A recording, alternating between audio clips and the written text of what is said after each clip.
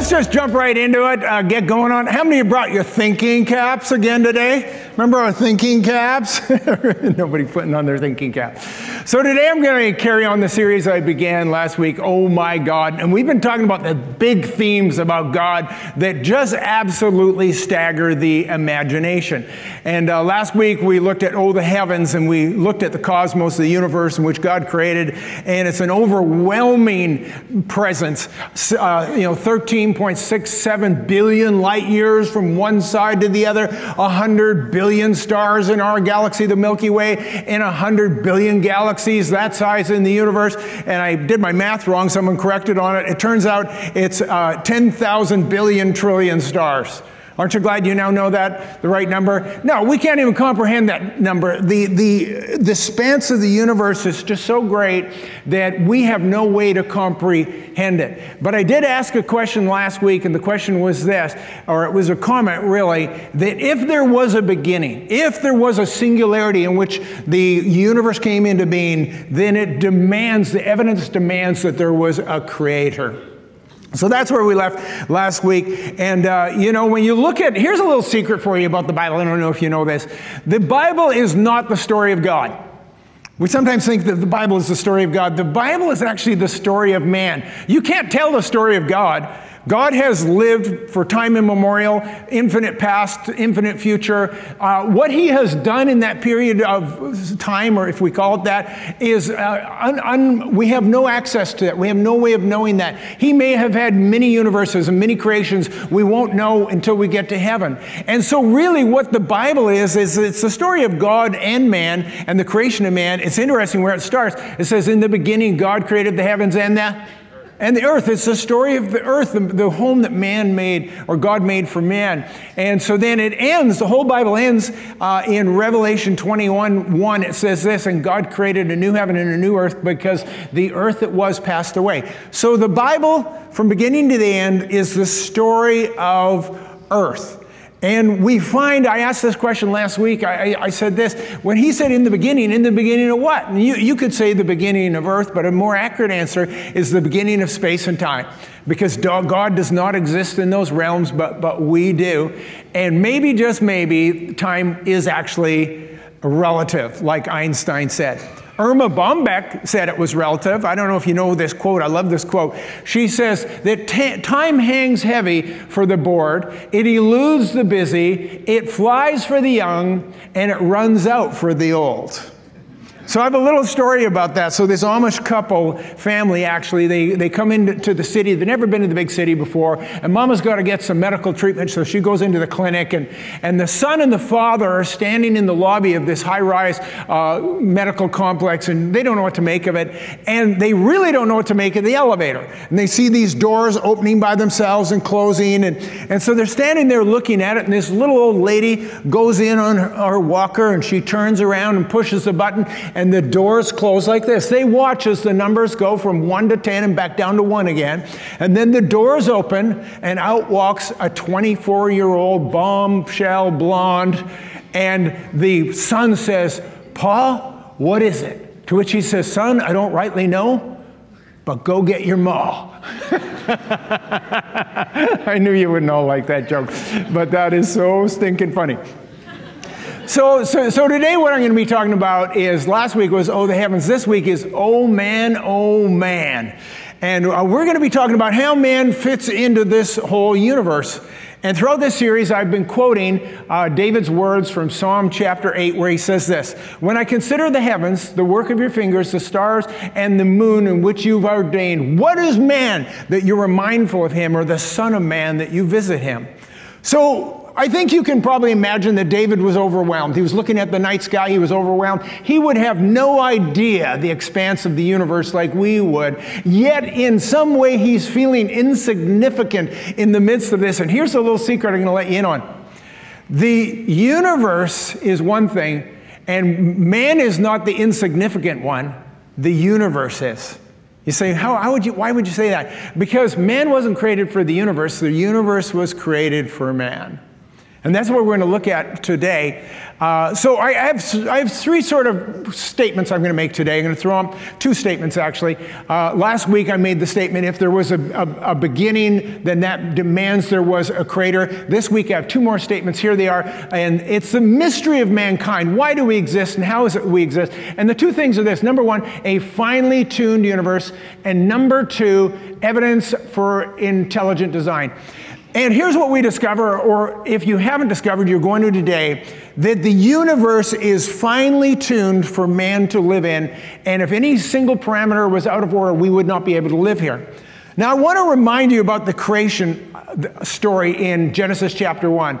We have God, it says, in the beginning, God created the heavens and the earth, and then the next verses are him creating the heaven and the earth. And he creates the stars, and he creates the moon, and he creates the sun, and he said, let there be light, and there was light out of all that. And then he separated the land from the sky, and we have the firmament, as he calls it, and then he separated the water from the land, so we have dry land, and we have oceans as it was. And then he filled the earth with flora and fauna, and then he started making various creatures. The birds of the air and the fish of the sea and the cattle on the hills, and he made all these things. And it wasn't until the last day, the sixth day, that he made man. And I don't want to get into the conversation about how long were those days. It's not really important to me. What's important today for us is this, that man was created distinctly. Man was created separately from the rest. Man was created last on the very last day. And let's go look at it. This is what it says, 25 verses describing the creation of the universe. And then in the 26th verse of Genesis, it says this, then God said, let us make man in our image, according to our likeness. Let him have dominion over the fish of the sea, over the birds of the air, over the cattle, over all the earth, and every creeping thing that creeps on the earth. So God created man in his own image. In the image of God, he created them, male and female, he created them. So we have a picture of God creating man uniquely from all the other animals. He made all the other animals, the fish and the birds and all these other things. And on that sixth day, he did something that man and only man got. We and only we were created in the image of God. And he creates us in his image, male and female, he creates us. And we have the characteristics and we have the nature of God, and we're going to look at that. And then what he does is this, he sticks man in the middle of the garden, in the middle of an earth, which he put in the middle of a solar system, in the middle of a galaxy, in the middle of the universe.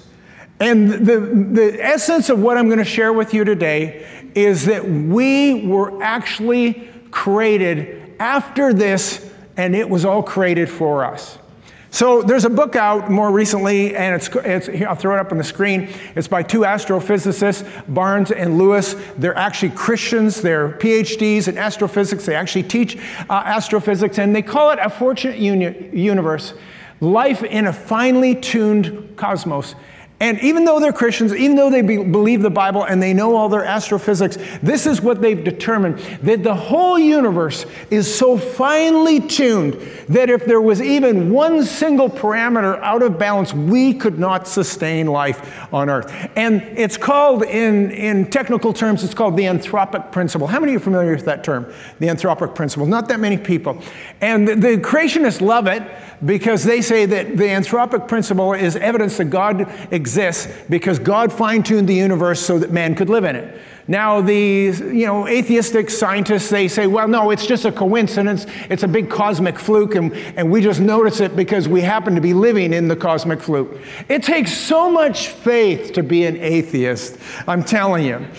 But anyway, the anthropic principle is one thing, but there's a better name, a simpler name for it. I call it the Goldilocks universe. How many remember the story of Goldilocks, the fairy tale? Y'all remember it. Y'all learned it as kids, right? And of course, we have Goldilocks walking in the woods. Why is she walking in the woods by herself? That's what I want to know. Where are her parents, for goodness sakes? And anyway, she goes to the bear house, and the bears are out on a walk, letting their porridge cool, I guess. And so she gets in, and she sits in these chairs, and the first chair is too hard, the second chair is too soft, and the third chair was what? Yeah, it was just right. It was just right. So she sits in that chair. And so she starts tasting the porridge, and one bowl was too hot, and one bowl was too cold, and the last one was what? What was it? Yeah, it was just right. And then after porridge, you always want to have a nap, right? And so she goes to the bedroom, and there's one bed that's too hard, and there's one bed that's too soft, and the third one was what? What was it? Yeah, it was just right. And so she falls asleep in that bed, and of course the bears come home, and they do the whole, someone's been sitting in my chair, and of course when they get to the bedroom, little baby bear says, someone's been sleeping in my bed, and there she is right now. And I don't know how the story ends. Like, does the bear eat Goldilocks? I don't actually know, because that's not how my father always told it to us. He would read us the story, and he always changed the ending.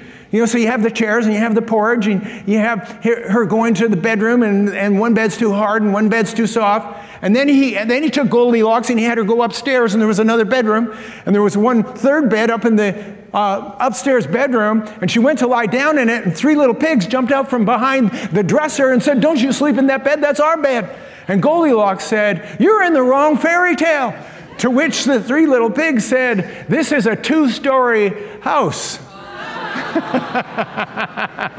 That was worth it though, wasn't it? But I'll tell you, there's something about humanity that requires the Goldilocks principle.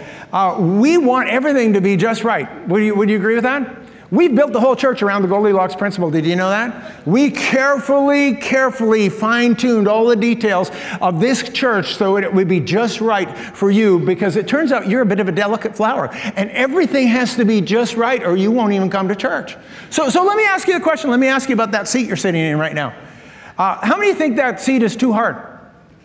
How many think it's too soft? Nobody thinks it's too soft? How many think it's just right? It's just right. You all think it's just right.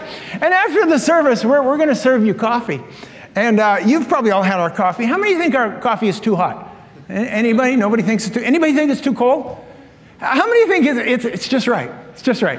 It's just right. And so let me ask you about the temperature in this room. I see most of you have your jackets off. Is this room too hot? How many think this room's too hot? Not a hand. Anybody think it's too cold? A couple of hands think it's too cold. How many think it's just right? It's just right. See, you're a delicate flower. Like I said, if we don't have everything just right, if the seat isn't just right and the coffee isn't just right and the temperature isn't just right, you won't even come to church.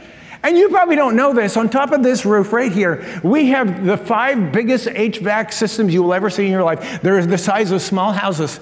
And I don't know why they had to be so big, but when we moved into this building, we had a discussion with the engineers, and they said, we have this system, we have to specially design it so that it will always keep the oxygen level in the room at the just right amount. And because, and they came in with these meters, and they measured it. They said, see, what happens when you fill this room with people, they exhale carbon dioxide. And if we don't put in this system, the carbon dioxide level is going to get too high, and it was going to cost us tens of thousands of dollars for this system. So I said, well, so what? What if the carbon dioxide gets a little high? He said, the people will fall asleep during your sermon. I said, then let's pay the money and get the system. we need it to be just right. And so we never think about this, but we like life just right. It has to be just right. And God knew that. God knew what you were like. And so when he built this universe, he built it just right. And if you go read about the anthropic principle or the Goldilocks universe, you discover that there's at least 30 parameters, and there's probably more, but there's at least 30 super important parameters, things you know about, that if they weren't in the absolute delicate balance, if they were off even one smallest degree, it wouldn't sustain life. And I'm going to show it to you on a graph just to help you on this. And so here's a bunch of different parameters.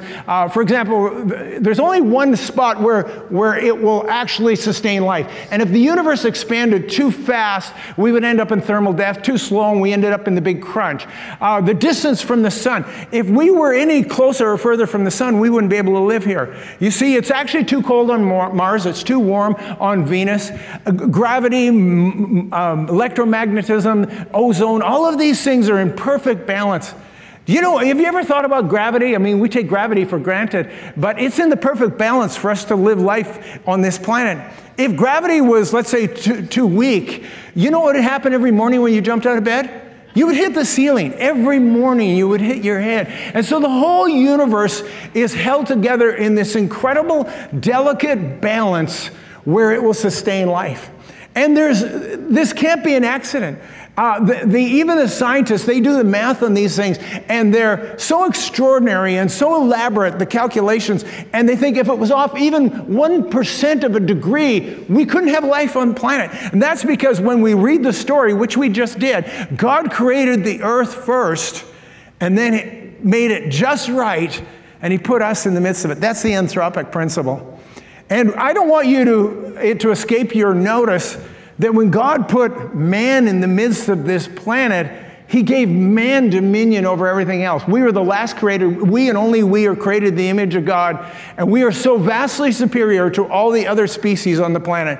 We are the only ones that can think abstractly. We're the only ones with this level of creativity. We're the only ones with these complex emotions. We're the only ones that are able to maintain these elaborate relationships. Why? Because we and only we are created in the image of God. You know, there are different stories of creation. I'll tell you this one, you tell me if you think it's right. So apparently, God created the dog first. And when he created the dog, he said, here's what I want you to do. I'm going to put you on the porch, and your life is you're going to sit on the porch and you're going to bark at everybody that walks by. And for this, I'm going to give you 10 years, or 20 years rather. And the dog said, 20 years, that's too long. How about you give me 10 years to do that, and I'll give you the other 10 back. So God agreed. And then he made the monkey, and he said to the monkey, I want you to do monkey tricks and entertain the kids. And for this, I'm going to give you 20 years. And the monkey said, that's too long to do monkey tricks. How about you give me 10 years, and I'll give you the other 10 back. And then he made the cow, and he said, this is your job. You have to go toil in the heat of the day in the field so that you can feed the farmer and his family. For this, I'm going to give you 50 years. And the cow, you said, you kidding me? 50 years toiling in the heat of the day in the field? How about you give me 10 and I'll give you the other 40 back? So God said, okay. So then he made man, finally. And when he made man, he says, here's what your job is. Your job is to eat, drink, marry, sleep, and enjoy life. And for this, I'm going to give you 20 years.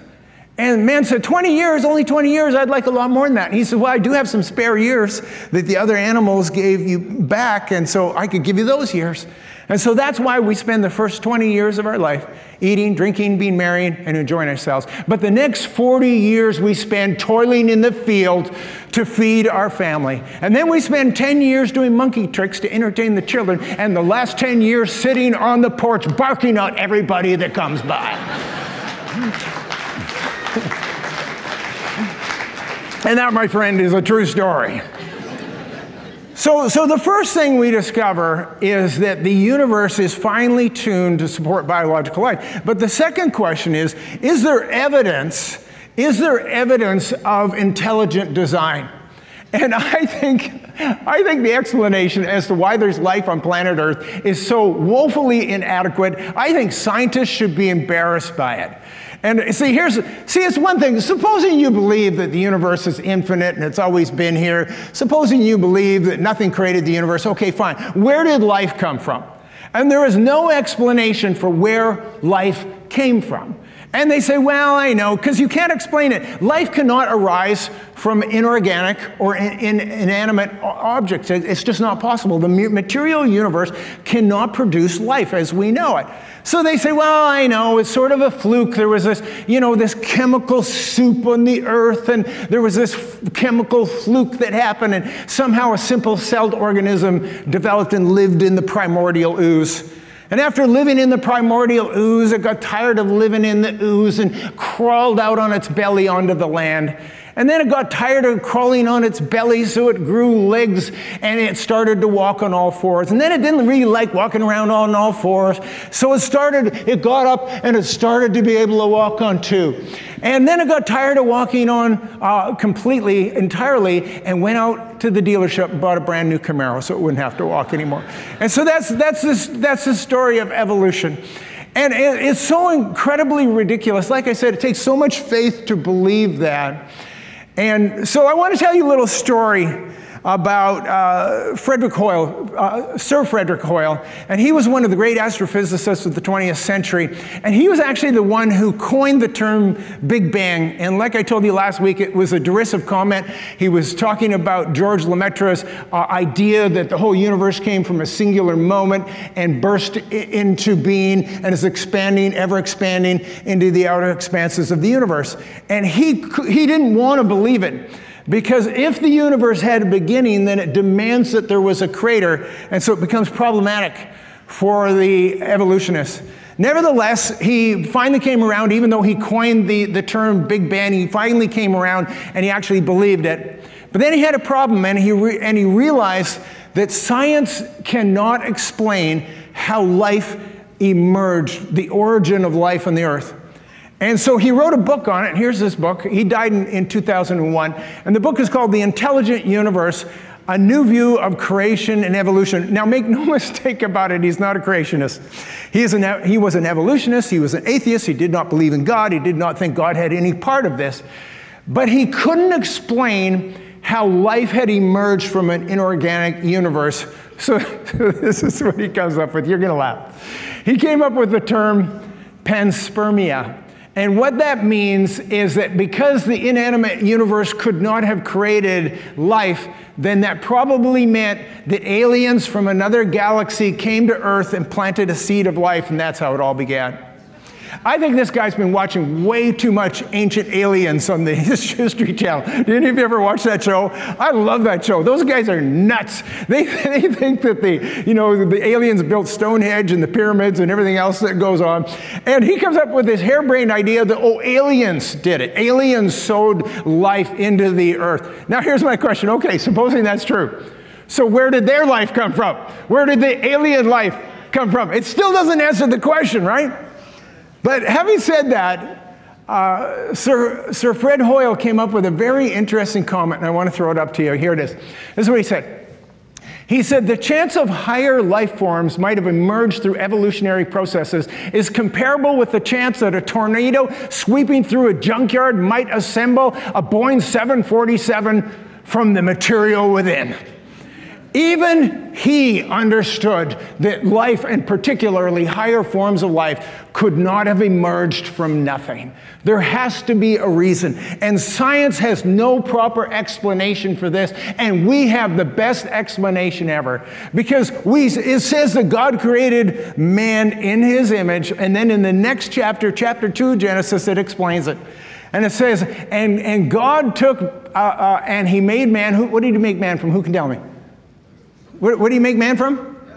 Yeah, the dust of the earth. He made man out of dirt. Women, that explains everything about your husband, everything you need to know. And so he made man out of the dirt. And so it's true that mankind, our physical body, is made out of the elements of this world. We know that when we die, it's dust to dust, ashes to ashes, and our body just goes back to the elements of the earth from which it came.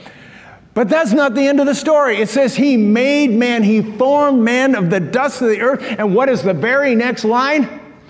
And he breathed into his nostrils the breath of life, and he became a living being. You see, man only came into being after God breathed his life in, because God created man in the image of man. He created them, male and female. You see, that's how we came into this world. And any other explanation just doesn't work. You know, I know there's Christians that believe in evolution. I'm not one of them. I don't have that kind of faith. Have you ever seen, I know you've seen this, have you ever seen the human family tree? You ever seen it? I'm not talking about your family tree. I'm talking about the human family tree. I'm going to show it to you. Here it is. So here's our relatives. And we have the orangutans, and we have the gorillas, and we have the bonobos, and we have the chimpanzees, our closest relative. And then we have us. And yet we are so distinct. I'm telling you, all you have to do is look at that picture and you go, I don't know, I don't really see the family resemblance with the rest of the family. There's something missing here, and what do they call that thing missing? The missing link. They call it the missing link. And you know what the missing link is? It's the transitional forms, the intermediary forms. They are the forms that exist between monkey and man or any of the other species. And here's the problem. They have not been able to locate the missing links. They cannot find the transitional forms between the lower species. See, even if we did come from a chimpanzee, would there not be some sort of transitional form between the chimpanzee and us? There has to be. And so here's one scientist. I'm going to mock him. I'm going to share his explanation. This is the illustration he used. Here it is. Throw it up. It's cutlery. He says, okay, so, if you have cutlery, if you have a knife and a spoon and a couple of forks, There's no transitional form between the spoon and the fork, but we can all imagine that it's just a small leap from a spoon to a fork. I don't actually agree that. There is a transitional form. You ready? You want to see it? Here it is. Here's the transitional form. It's the spork. Somebody already said it's the spork. Would you believe I did this artwork myself on Photoshop? Yes, everybody's nodding. Yes, that does look like your handiwork, Pastor Mark. Way to go. Yeah, I had to come up with that spork so people would understand it. And not only would there be a spork, but there would actually be a whole bunch of variations, little iterations along the way. Why do those not exist? Why is it? I'll tell you why they don't exist. Because we didn't evolve from a monkey. That's why. It's like this story of this little girl. She goes to her mom and she says, Mom, where did we come from? So her mother sits her down, tells her the whole story of Adam and Eve and the whole thing, God's creation. And then she says, that's not what Daddy told me. I asked Daddy the same question. And he said, we evolved from monkeys. To which she said, look, your dad's telling you about his side of the family. I'm telling you about mine.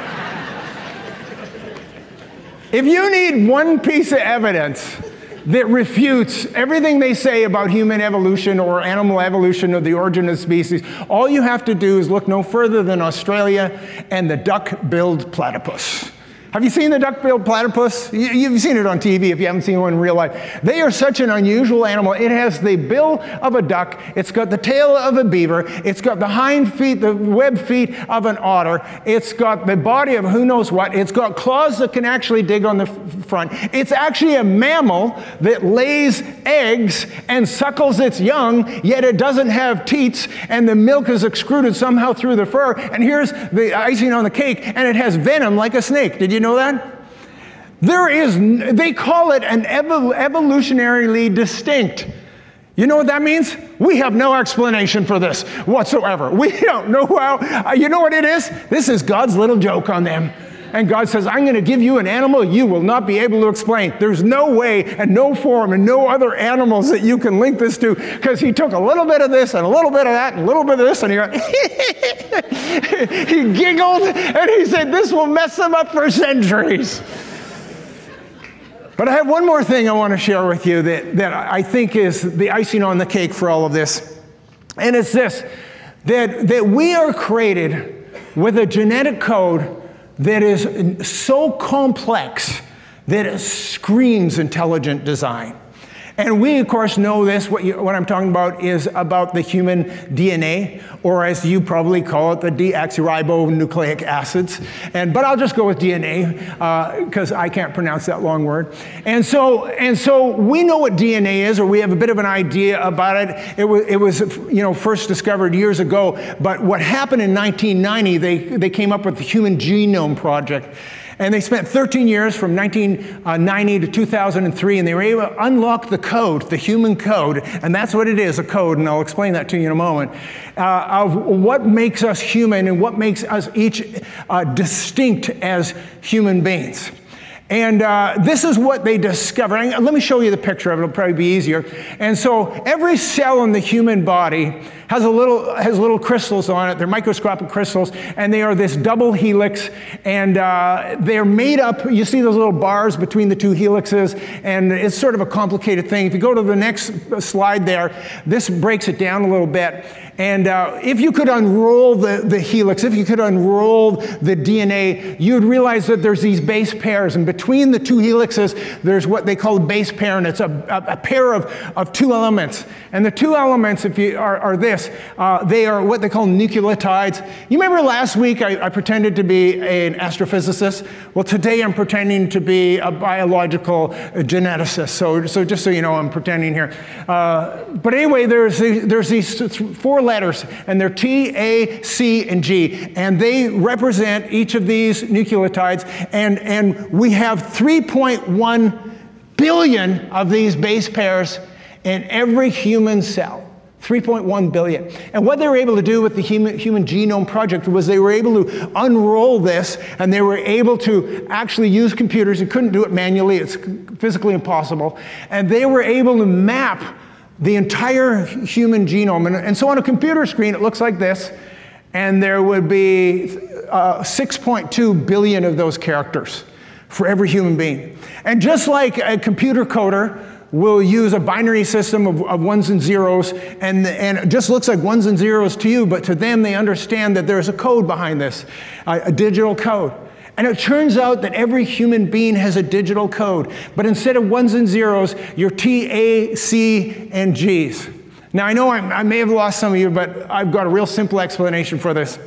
So I love TED Talks. I don't know if you know that. You can learn more in 16 minutes than probably anywhere else on the internet.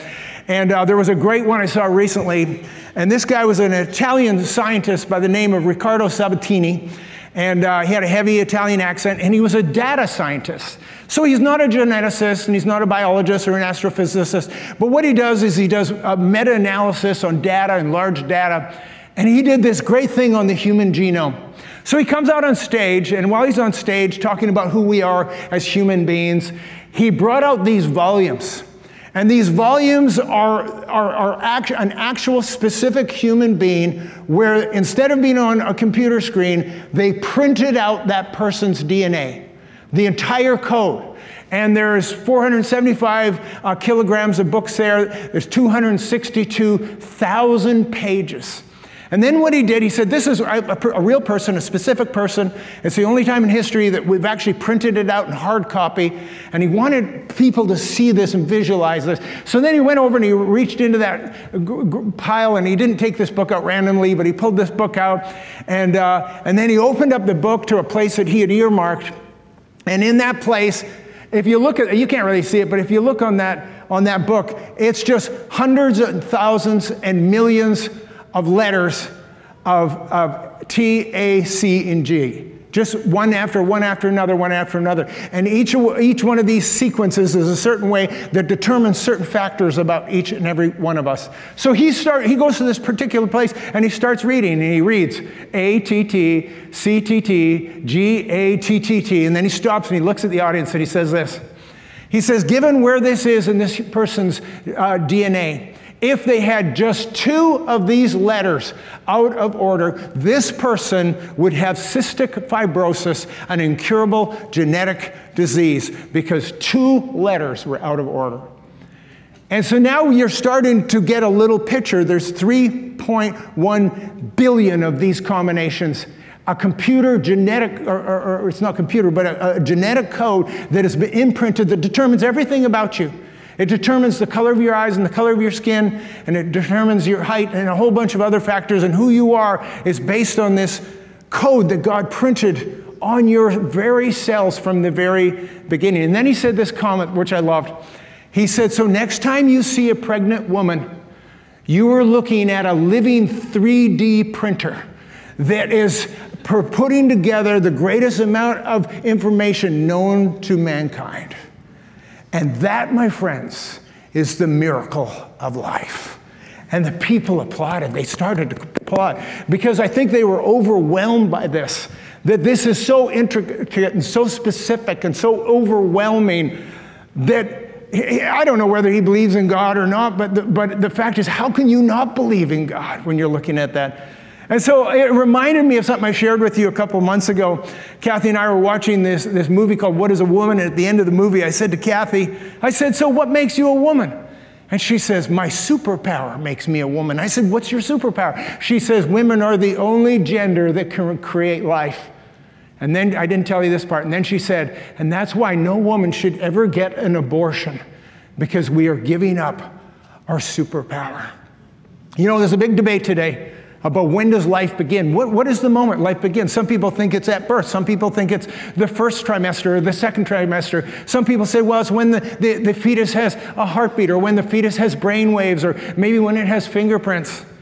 But we actually know when life begins, because it's at the moment of conception, because when the egg is fertilized, it becomes what is known as a zygote. And the zygote has the complete code, the complete genetic code of 3.1 billion base pairs of exactly who that human being is.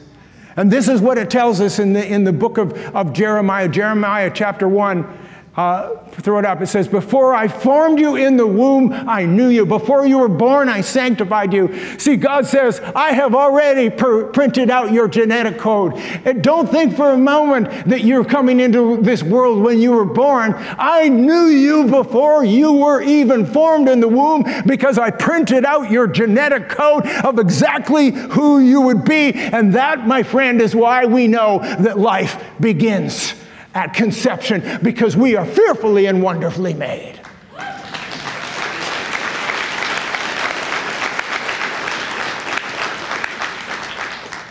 So I have all these news channels. I have this app on my TV, it gives me 20 news channels, and they're all listed together, and I can watch one news show after another. Kathy hates it. She says, you don't want to know what's on TV, you want to know what else is on TV. And it's sort of true. And anyway, I'm going through one day and I saw this piece and I stopped on it. It was so fascinating because it was about this group of people that called themselves Abortion Survivors Network. And never mind, you can say what you want about Fox News, but I'll tell you, they're the only people that would even cover a story like this. So here was the story. There was these three people. Here's the picture of them. And the first one's her name was Melissa. And the guy in the middle, his name was Josiah. And the last one, her name was Claire. And they started to tell their stories because they all survived abortion. And here they are to tell the story. And so Melissa tells her story, and she said that her mother aborted her with a saline solution, and that when the abortion happened and she came out of the womb, the doctor said the abortion was successful, and off went the birth mother, but the baby didn't die. Melissa didn't die. And so then what happened, she was adopted by this family and raised by this family. And then Josiah in the middle, he was actually born in Korea, and he was aborted or attempted to be aborted with a suction tube abortion. And they stuck a suction tube in there and tried to suck him out, and ended up ripping his arm off. So he has no arm, he's missing an arm. And what happened, though, was it didn't kill him, and he managed to come out, and he managed again to survive, and he got adopted by an American couple and ended up in a Christian home, actually, a worship pastor who had adopted 12 kids. And was raising all these adopted kids, and they didn't care what they looked like or what had happened to them, especially as an abortion survivor. And Claire, the last one, her story is even crazier. Her mother was 13 years old when she got pregnant. And the little young girl's mom dragged her into the clinic, and they were going to abort this baby, and they did, and they told her that the abortion was successful. 2 months later, they find that she's still pregnant. And they say, how can you still be pregnant? And they looked into it and they realized that she was pregnant with twins, and they aborted one twin and missed the second twin. But they had damaged the second twin. And when Claire was born, she had dislocated hips and she had cleft feet, and she spent 2 years of her infant life in a body cast to correct this. And then what happened is, as these three kids in separate worlds became teenagers, all of their adopted parents told them that they were actually adopted and they were subjects of abortion. And so all three of them, as it turns out, were brought up in Christian homes. And all three of them went back and looked for their birth parents. And all three of them found their birth parents, and because of their Christian upbringing, were able to forgive their parents and to be able to say, you did not know what you were doing. And some of them have a very, very good relationship with their families today. And so when people tell me this, when people look at this and say, my body, my choice, I say, no, it's not your body. There's another body in there with an absolutely intact DNA that has been prescribed from the beginning of time, that God knew them before they were formed in the womb. And I want you to look at those pictures one more time. Do those look like blobs of tissue to you? Or do those look like God's creation in the apple of his eye? Absolutely, no doubt. So I'm just going to wrap this up. I need to wrap this up. And so I want to tell you about Francis Collins. And some of you don't recognize that name. He should be a household name, because we all know who Anthony Fauci, Dr. Anthony Fauci was, and Dr. Pandemic. And his boss was Francis Collins. And he was actually the head of the NIH, and Dr. Fauci worked for Francis Collins. And he's an important figure in our world because he was the one who oversaw the Human Genome Project. And so he spent those 13 years overseeing with a bunch of scientists. They unlocked the human code, as I just told you, all about the human DNA. And then as soon as he finished that, they finished ahead of schedule and under budget. And then what he did was he sat down and he wrote a book. And this is Francis Collins' book. It's called The Language of God, talking about the DNA. He says, a scientist presents evidence for belief. And his story is fascinating because he tells in his book this story about how in the 70s he was a medical student and he was an avowed atheist. He loved science, he believed in evolution, he believed all the things that the science of his day believed. And he graduates from medical school, he ends up in practice, and then he said, all of a sudden I'm face to face with real life problems. And I'm face to face with life and death. And people started asking me hard questions that I couldn't answer, like when they were facing the death of a loved one, and they would say, so where do we go when we die? And he said, I don't know. And they said, but what do you believe? And he thought to himself, I don't know what I believe. And he didn't have an answer. He said the science he loved so much was inadequate to help these people in their greatest times of need. And then he said he looked at other patients that he had that were facing unbearable situations, and somehow, in some way, they had this incredible hope that seemed to come from their faith in Christ.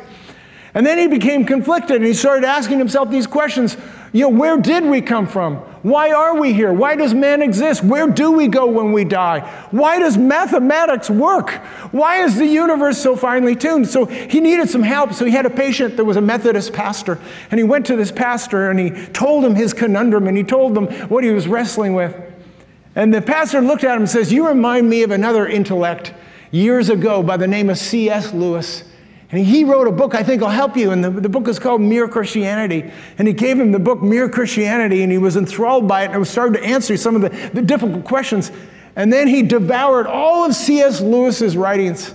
And after he had read them all, he sat down and he thought to himself, I don't want to become a Christian. It's not what I want to be. It's not what I want to do. But I am overwhelmed by the evidence. I have no choice but to give my life to Christ. And he became a Christian. And then he said, here was the one argument that got me. He says the one argument is, Lewis says this, if you see a man drowning in a river, and even if you're a poor swimmer, you will risk your life and you will jump into that river to save that man.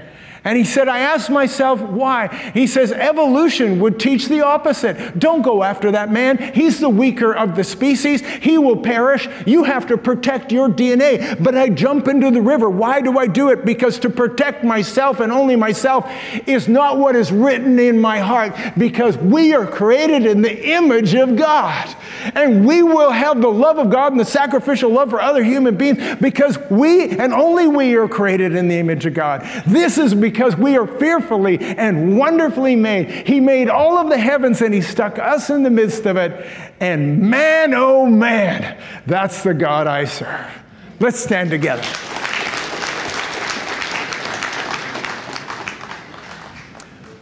All right, I knew that was a mouthful. But I hope you got something out of that. And I want to ask you to do a favor for me. I'm wondering if you could all bow your heads and close your eyes just for a moment. Because I know there'll be people in the room here like Francis Collins and like Frederick Hoyle and like all these other people I've talked about. And you have never come to that place where you've made that decision to be a follower of Christ. And maybe you've got a little bit more information today on that. But if you're here today and you've never made that decision to invite Jesus into your life to be your Lord and Savior, I want to give you an opportunity today. Every head is bowed and every eye is closed and nobody's looking around, and I'm not going to single you out.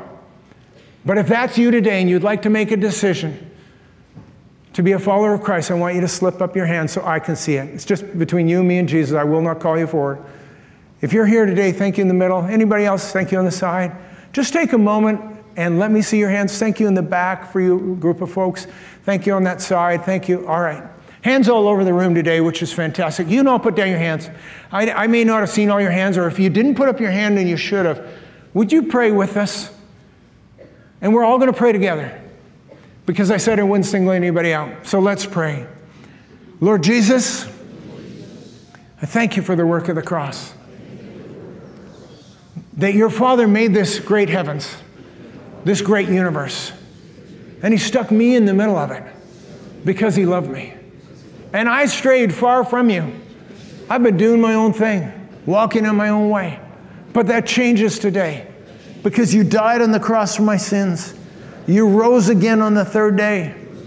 and you forever live to be my Lord. Old things have passed away. All things have become new. Today I'm a new creation in Christ. Today I'm a Christian. In Jesus' name, amen. Let's give the Lord a shout, shall we?